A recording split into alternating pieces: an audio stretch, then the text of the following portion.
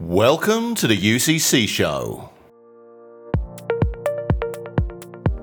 Our email address is uccinfo@ingrammicro.com and follow us on Twitter at Ingram Micro Inc.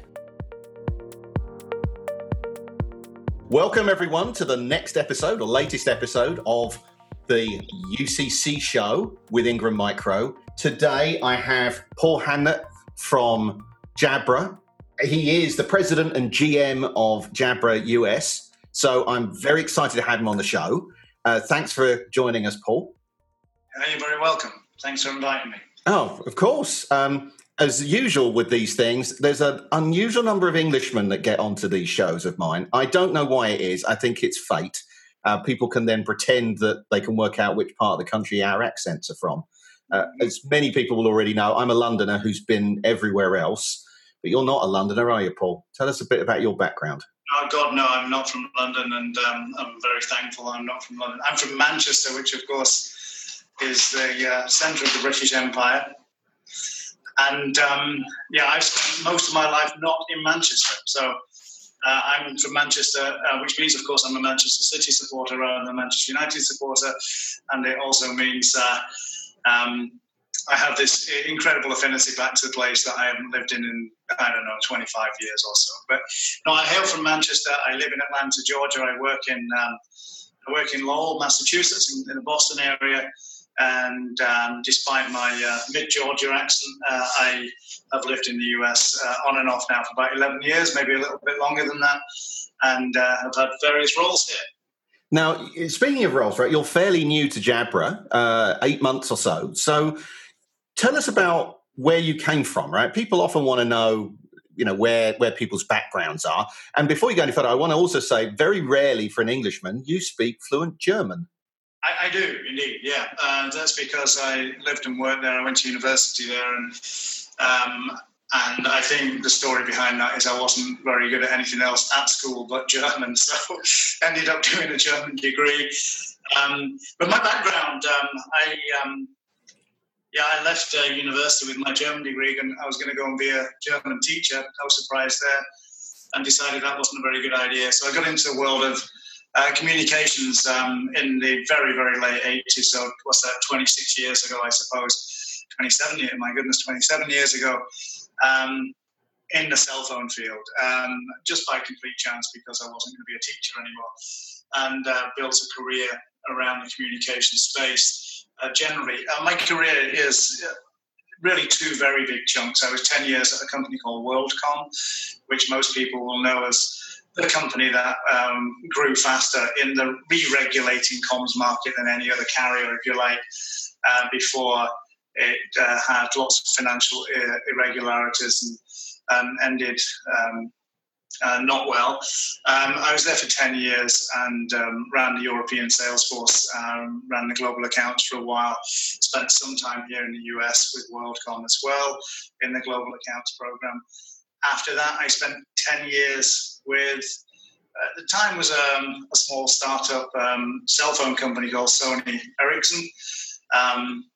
One of my bosses at WorldCom took me to Sony Ericsson because they were building a business. So I was there for 10 years and saw it change from being a small business to a big business, from black and white screens to color screens to feature phones to smartphones and then big platforms like Android and iOS. So I was there for 10 years. After that, I spent some time at BlackBerry and came to Jabra 7 or 8 months ago via Jawbone, which is a company I knew very well and was very fond of, and wanted to get back into a smaller, more startup kind of business. Anyway, I was asked to come and work at Jabra about 7 or 8 months ago, and having worked 10 years at Sony Ericsson, which was essentially a Scandinavian business, despite the Sony name, it ended up being Sony Mobile Communications, but its headquarters was still in Sweden. Excuse me. I found I knew a lot of people around the Jabra business. So whilst I initially had no intentions of moving from Jawbone, excuse me, and a combination of knowing a ton of people on the board of Jabra, some of the consultants to Jabra's board, to a lot of the people within the Jabra business, they convinced me to join what is a really great business last October. And been here 7 months, 8 months, whatever that is now, and having a great time. Interesting. Now, a lot of our listeners are going to know who Jabra is because you're a pretty well-known name, but the company does a range of things that I knew nothing about. I was talking to one of your PR folks recently, and you do all sorts of things that I had no idea about. Do you want to give us a sort of an overview as to what Jabra is about? Yeah, I mean, we have actually, interestingly, whilst we're a Danish company that's 130-some years old, I mean, or even older, I think 1869-ish or something was when we were founded, as a lot of these Scandinavian businesses were, as basically one side of a cable system, a telecoms cable system, that was starting to connect the world in the late 19th century, in this case between Denmark and Asia. So it grew from as a technical comms business, like a lot of these Scandinavian businesses did, and developed over the years to being a real, I suppose the best word for it is an amplification business, right? Where we sell amplification devices. We have American brands actually within our business on the hearing aid side, and that's probably where you were alluding to. We have two really world-class brands with ReSound and Beltone businesses. Both are actually originally American brands, and they're really high-quality hearing aids with world-class technology connectivities to things like Android and iPhone for the first time. So we have, at the medical end of the spectrum, we have high-quality amplification devices, hearing aids. We also make, through our Autometrics business, we make the measurement devices for amplification devices. So we know that we're designing devices that work brilliantly well, and we have that business too. And then we have the business we're here to talk about today, which is the professional headset business and speaker business, primarily for the UC field, which of course also is all about amplification devices. How do we make life sound better? How do we take sound and make it improve the quality of your life? And then also we have, in again the same kind of field, we have a business which sells headsets for the consumer. So you'll see those devices in places like Walmart and Best Buy and Target and Amazon and the usual places. So we go from really clinical grade, world-class hearing aids all the way through to in-ear headsets, which will measure your heart rate and help you in your training regime in the gym, all the way through professional headsets as well. So it's a very, very interesting, very successful business, most of which nobody has ever heard of. Yeah, and are you in charge of all of that, or do you bifurcate it and split it into smaller sections? Yeah, we bifurcate it, and I have the what we call CCNO business. The CCNO business is contact center and office, which encompasses the UC space, and is a very large part of our business, certainly on the headset side. Okay, now it's interesting that UC is. It's funny. I've talked to a lot of people about it. One, because it's my day job, and secondly, because this podcast is called the UCC Show, so I kind of get to talk to people about UCC. And everyone I talk to defines UCC as to what they make or what the direction at which they're going in. It's interesting to me that it constantly evolves. You guys seem to have been concentrating on it a lot more now than you have in the past. I'm kind of interested to know what your thoughts are on that market and why now are you concentrating in this space? Yeah, so here's the thing, Simon. It's a really, really good question. When you join a new business, you ask around, is the brand good? Are the products any good? Are the people any good? Do we have a good reputation? Is the quality enough? Returns are good and all the rest. So once you've gone through that, you go, okay, sounds like the kind of place I'd like to work at. And then you go, and they are massively involved in this UC space. And I thought, I had no idea what that is. Right? And so I did some investigations, but I really don't know what it is. So I went on the internet and I looked, and And then I read all the definitions, and then I realized I still had no idea what it was. So when I started here on October 5th or whenever it was, I thought, I'm gonna have to make like I know what this UC stuff is. But I was also the new guy, so I was allowed to ask dumb questions. So I asked dumb questions around this so I could piece together what I thought it was me. And I'm new at this, so I'm going to give you a newbie's view of what I think UCC is. What I think it is collaboration platforms that help us in our work life and our private life, and the colliding of those two lives do lots of things at once really efficiently. I'm speaking to you on a video link. I have a UC compatible speakerphone plugged into my device, and we can share notes if we want. We can IM if we want. We can do a whole bunch of stuff at the same time. So it's voice, it's video, it's information sharing and editing, it's analysis, it's whatever we want to do all at the same time. Now, that really means it ends up being platforms like Skype for Business and Zoom and Jabber and Spark and GoToMeeting, whatever they all are, these platforms. But, it really means, in our private lives, we kind of do UC anyway. I've got a daughter who is just graduating university in the UK, and we Skyped with her on Sunday, I think it was, for 2 or 3 hours. She just moved into a new place.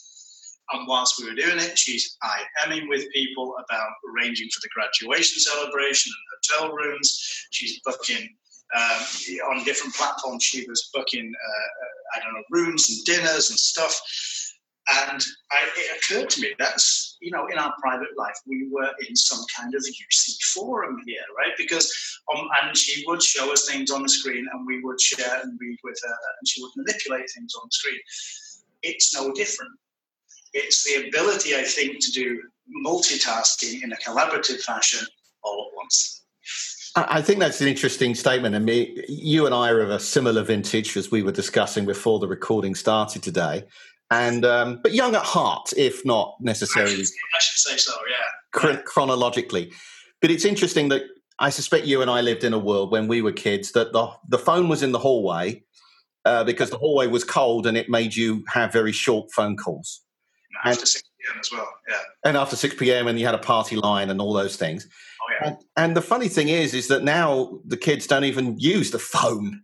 I mean, they use it in an entirely different way. They either use it for different applications, or they're texting, or they're doing all of these things simultaneously. It seems to me that the consumer space, particularly by the young, is driving the business. And that's a fundamental change around in the way that business used to go. It used to be that whatever business adopted, consumers would take later. But now it's the other way around. Yeah, I think that's why I'm excited to be in the space as well. Let me give you another example of what I think this is. So I was recently a customer stroke supplier building, and I had to get on a call with my boss. So I asked them politely whether we could push our meeting an hour and they could give me a private room to work in, which they did. So they actually showed me into the boardroom. And the boardroom came with this incredible infrastructure of screens and built-in this and that and the other.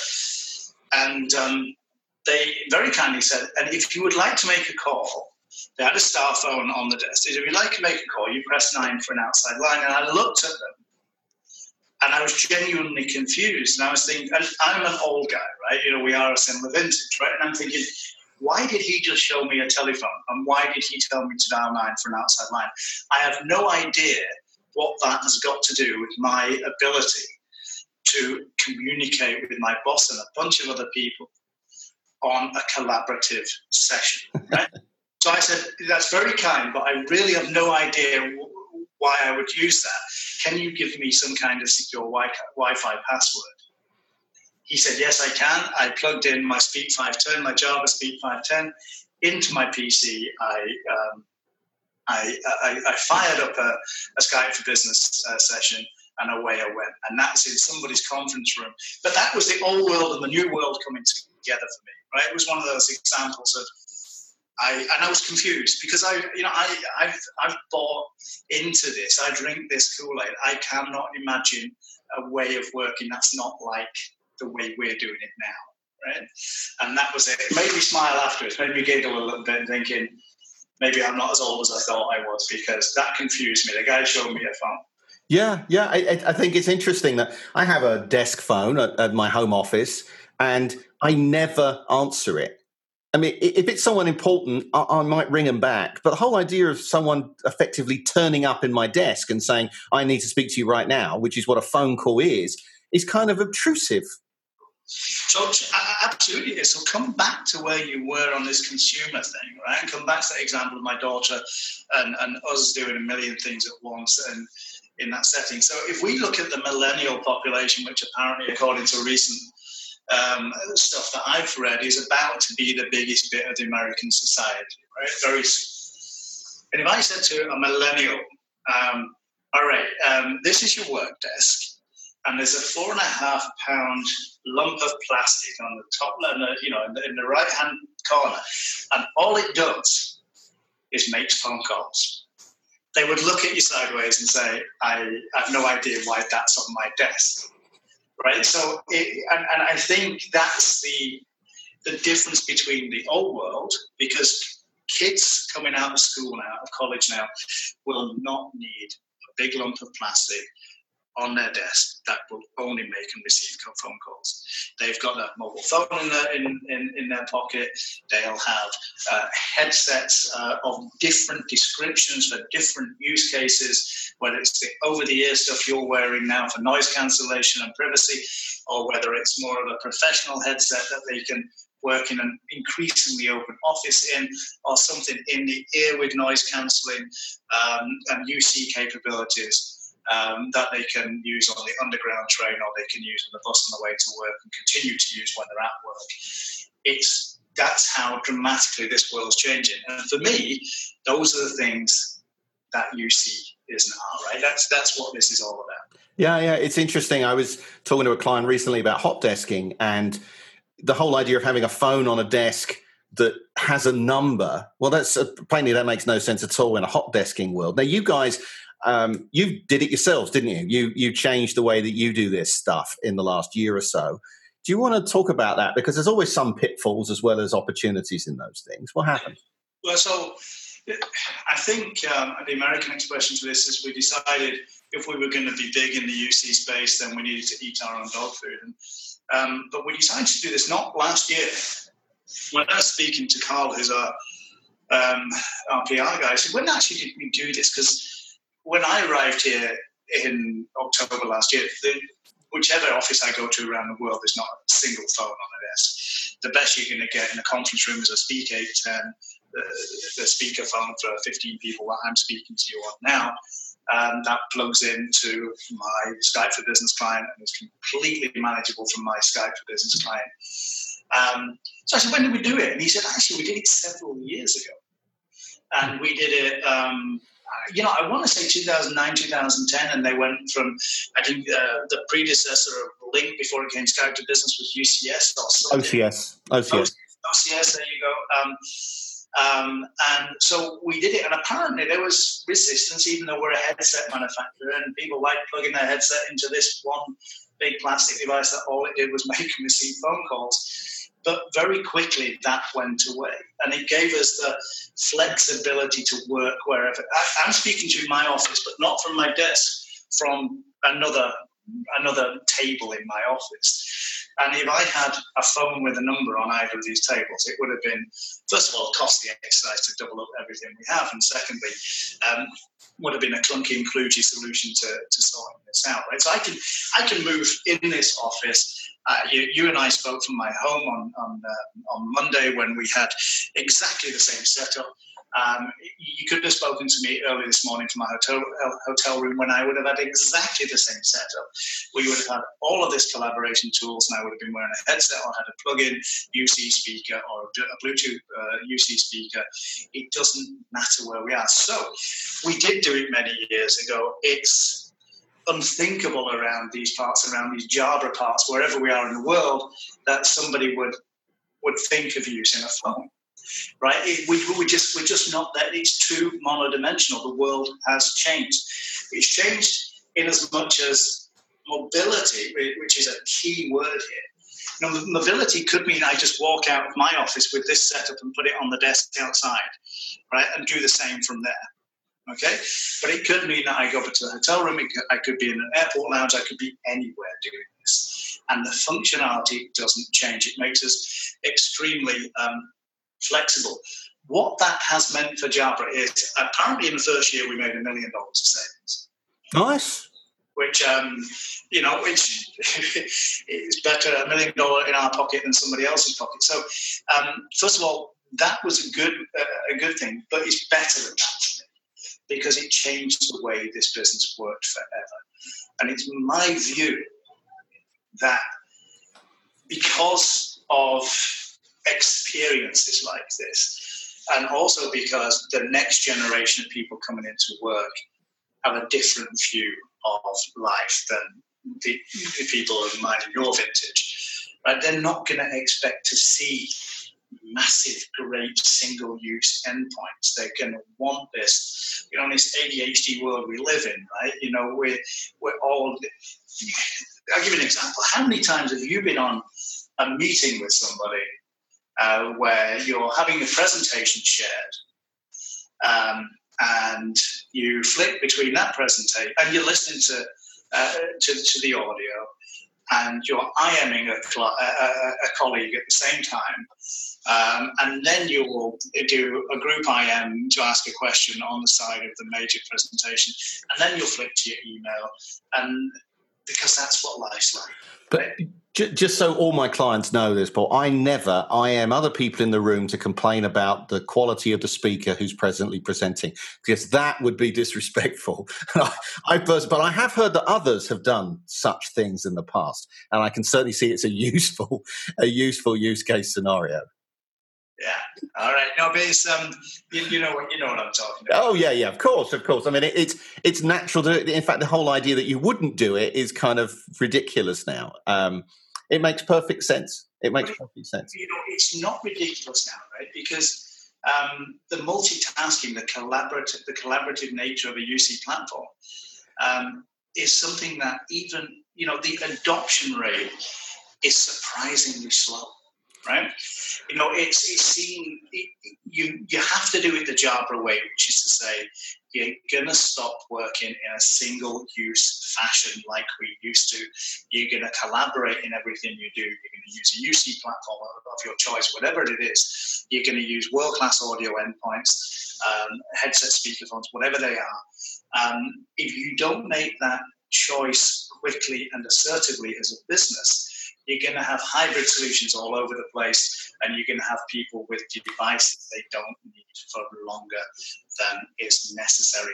And I'm surprised how slow, because for me, this is a liberating experience. Yeah. This whole UC area is liberating. I am so much more productive than I ever was. I cannot imagine going back. But,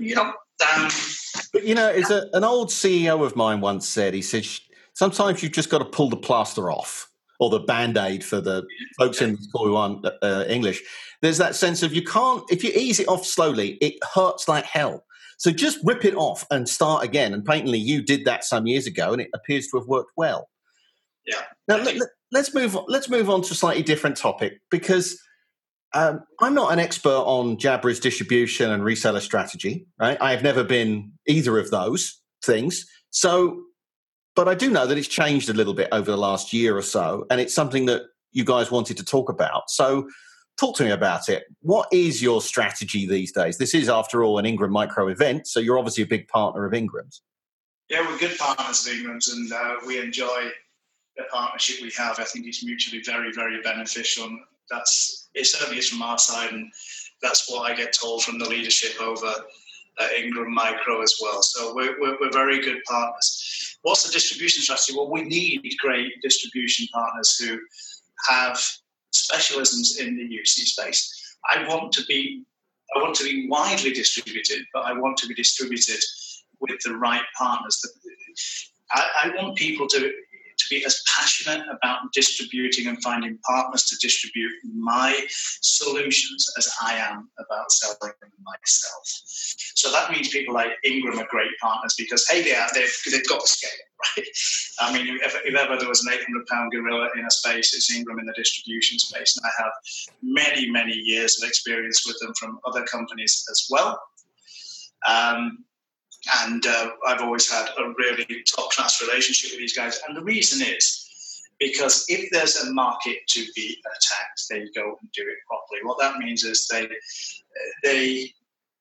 build the best sales forces. They equip them with the best technical advice. They will do that with their partners downstream. They will make sure that everybody's supported along the way because distribution for us is really important. If the distributor sells the solution and just does, it's easy to commoditize something like a headset, right?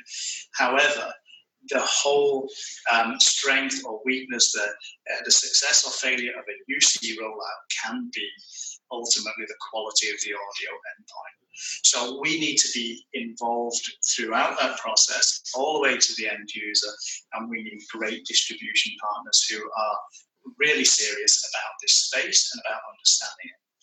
And so from a reseller point of view, right, obviously people like Ingram resell to end users through their reseller community.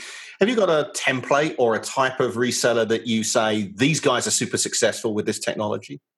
Well, yeah, I mean, it's, again, I'm relatively new to this, but what I've learned over my time is there are, 3 or 4 buckets of partners. There's I'll start with the oldish, most traditional one, which is the headset specialists. There are reseller companies that work with Ingram and other distributors whose business it is to sell headsets into the call center and office of the UC space. And they are still very significant and they are still very important because they have a generation of expertise. Increasingly, we're seeing a real growth in what we call the DMR space, digital marketing, direct marketing reseller space. So CDW Zones, SHI, etc. Those kind of companies who, this was a real learning for me as well, because what they've done is taken the solution sell, whether it's in the UC space, so from the infrastructure to the clients to the audio endpoints and the setup and the management and of the whole space. And largely they do it with the biggest government and the biggest corporate entities. Largely they'll do it over the phone, which I find absolutely fascinating. But so if the first bucket is the specialists, the second bucket these days is increasingly the DMRs. And because UC is a solution sell, then of course there's a ton of systems integrators and VARs that also are involved in the advising of major corporations and government departments in how to change the way they work forever around the UC space. So I think those are the buckets. It's the headset specialists, the DMRs, and then the VARs and SIs. Yeah. And they all have their space, and we pride ourselves in working very, very closely with all of them. None of this would work, by the way, unless we hadn't done an enormous amount of work with what we call strategic alliances, so the guys who make the platforms, the Cisco's and Microsoft's of this world. And I think that's why we're probably leading, even in the US, which isn't our home turf, right? We're a Danish company. There's a big guy in California that you may have heard of who works in this space as well. But, we're leading in the UC space because we worked with the Cisco's and Microsofts before anybody else did, and we made all of our headsets and our other audio inputs, our speakers, completely compatible with their platforms from the get-go. And that was another reason which enabled us, of course, to make the change when we made it, right, back in the day, as it were, back in the early days of this. Sure. But I think we need broad distribution that has the same skill set and passion for this space as we do. So they have to have a focus on it as well.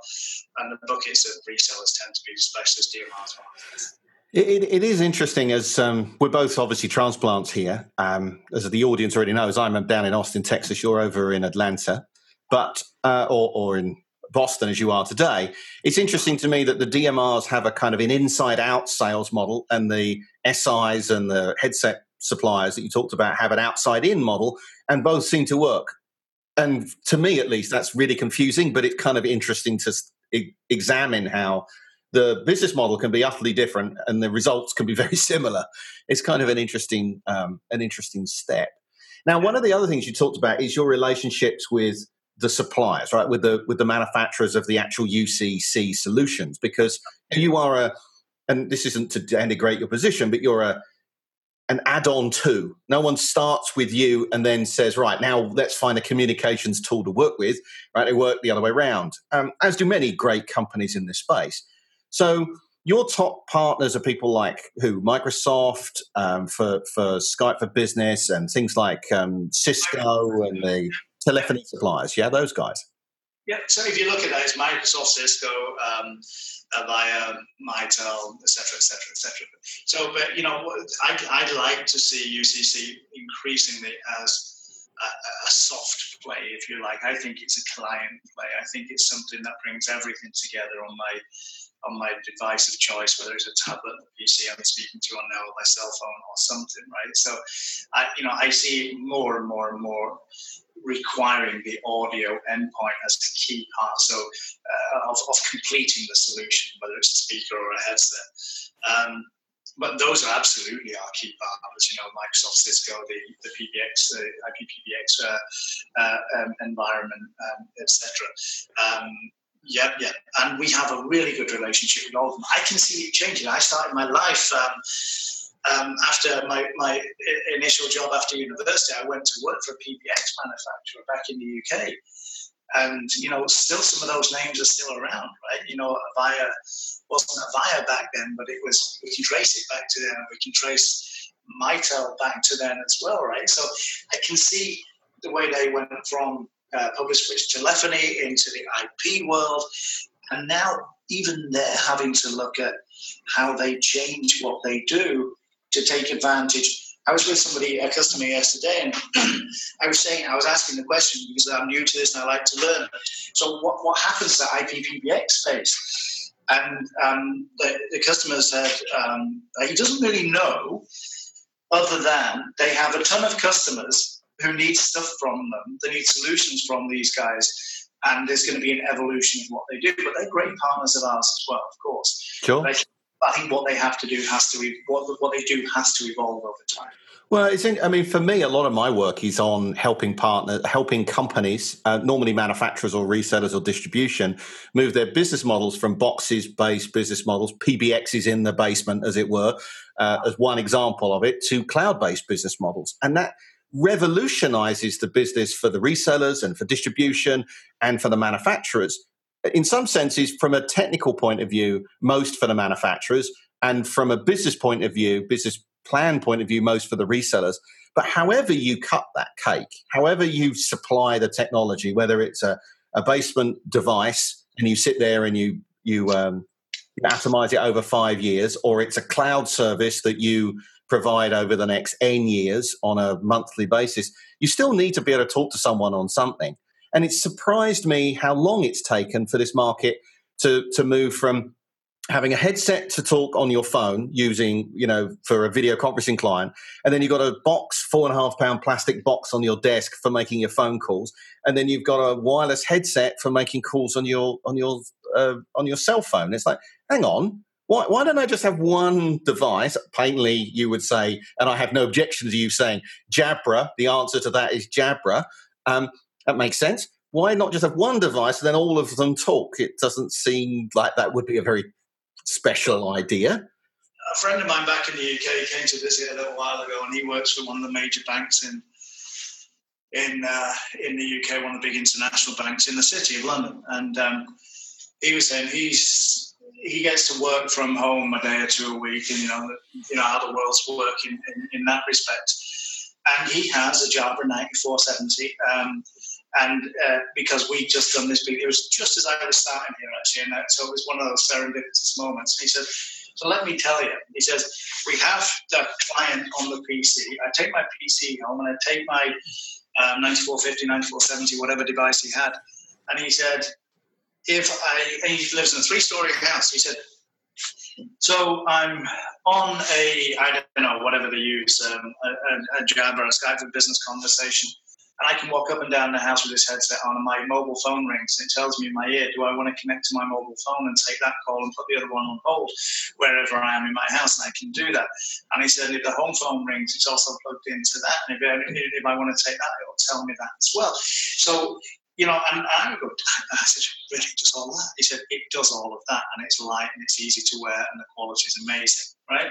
So I think that was, again, that's very anecdotal but true.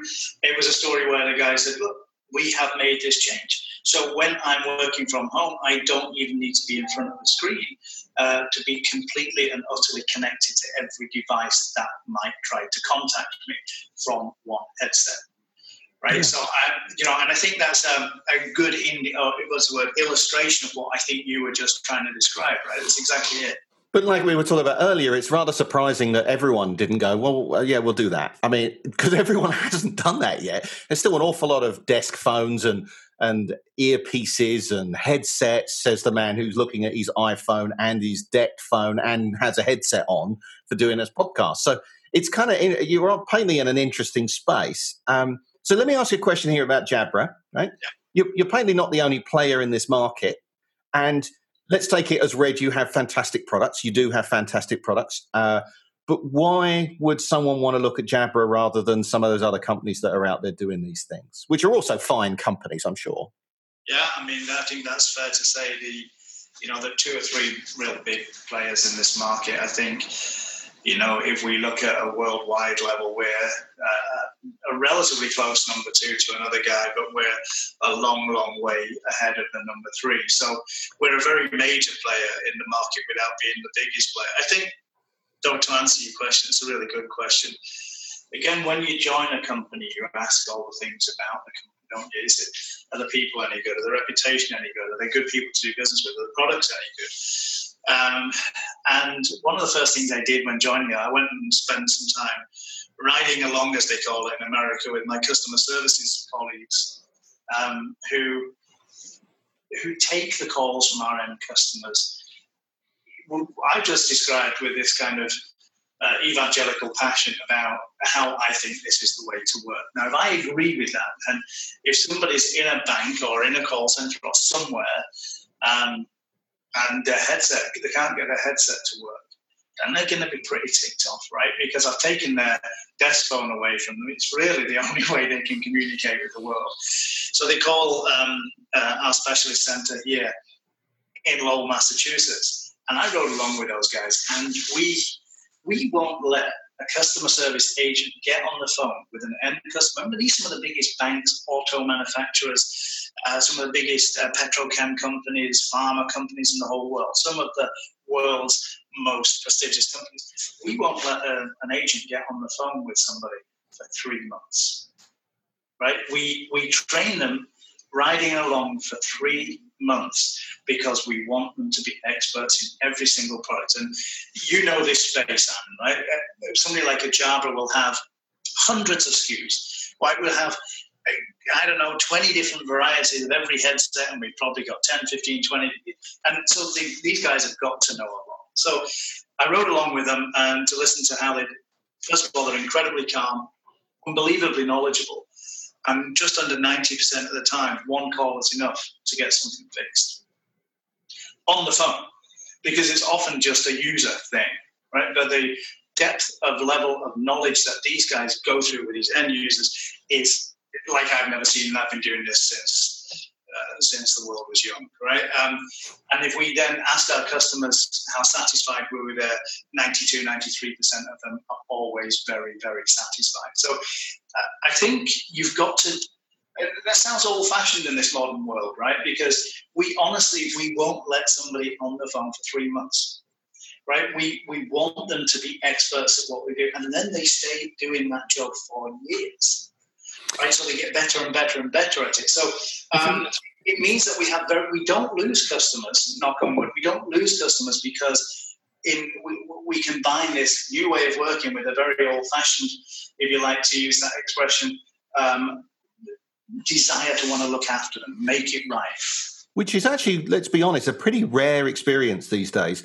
Too many companies, in my experience, in all of technology, play the minimal viable product game, which is the moment it's good enough that someone's actually prepared to pay you some money for it, then get it out the door. The whole idea that you're going to have 90+%, success rate in the first call is not only an anathema to that business model, but it's also not even, as far as they're concerned, a desirable business plan. But I have to say, I'm with you. This whole idea, that old horrible 4.5 pound plastic box on your desk, one thing it was above all else was reliable. That's for sure. I remember telecoms managers saying to me 10 years ago in the City of London, as an example, they'll never get rid of us with VoIP because they can't do 5 nines reliability like we can. The fact that if the bank's internet connectivity went down, it didn't really matter if the phones worked. It kind of passed them by. And then the IT stuff got good enough that the telephony then went over IP and suddenly they all retired.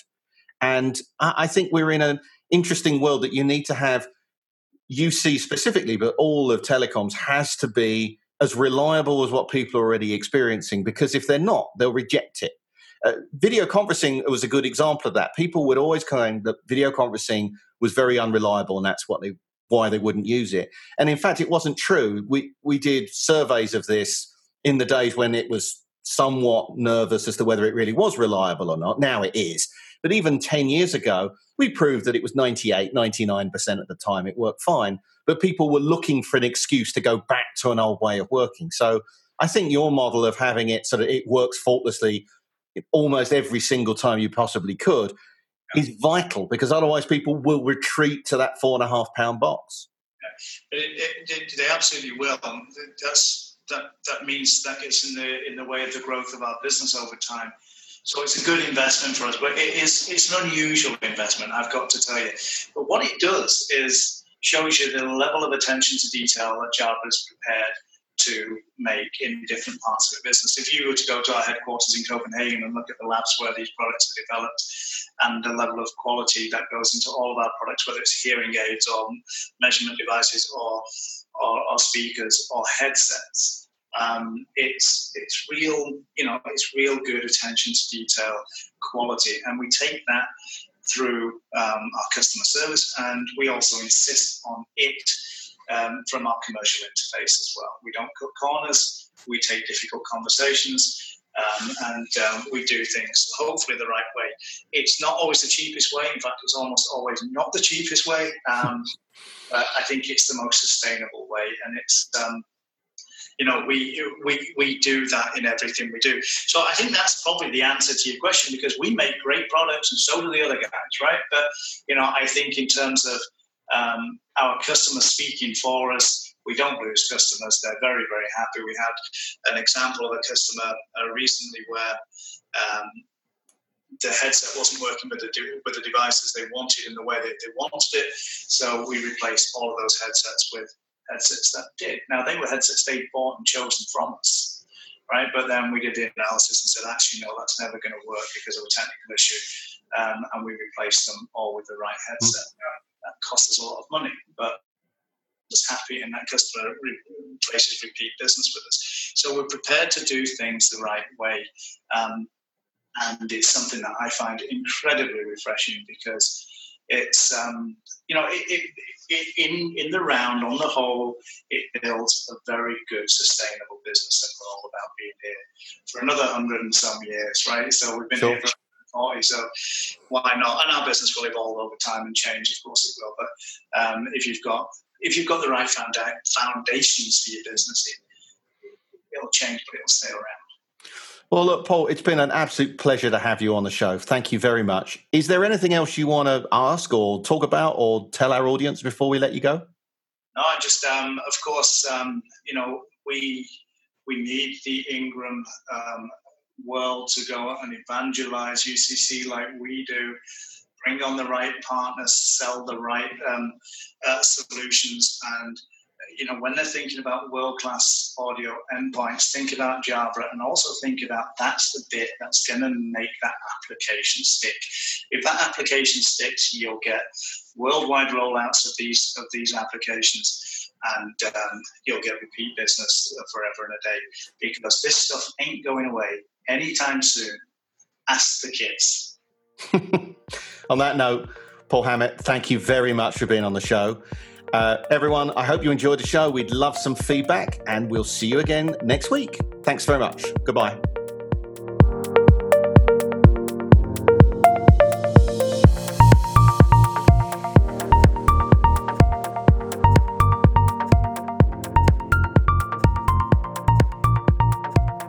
Our email address is uccinfo@ingrammicro.com, and follow us on Twitter @IngramMicro Inc.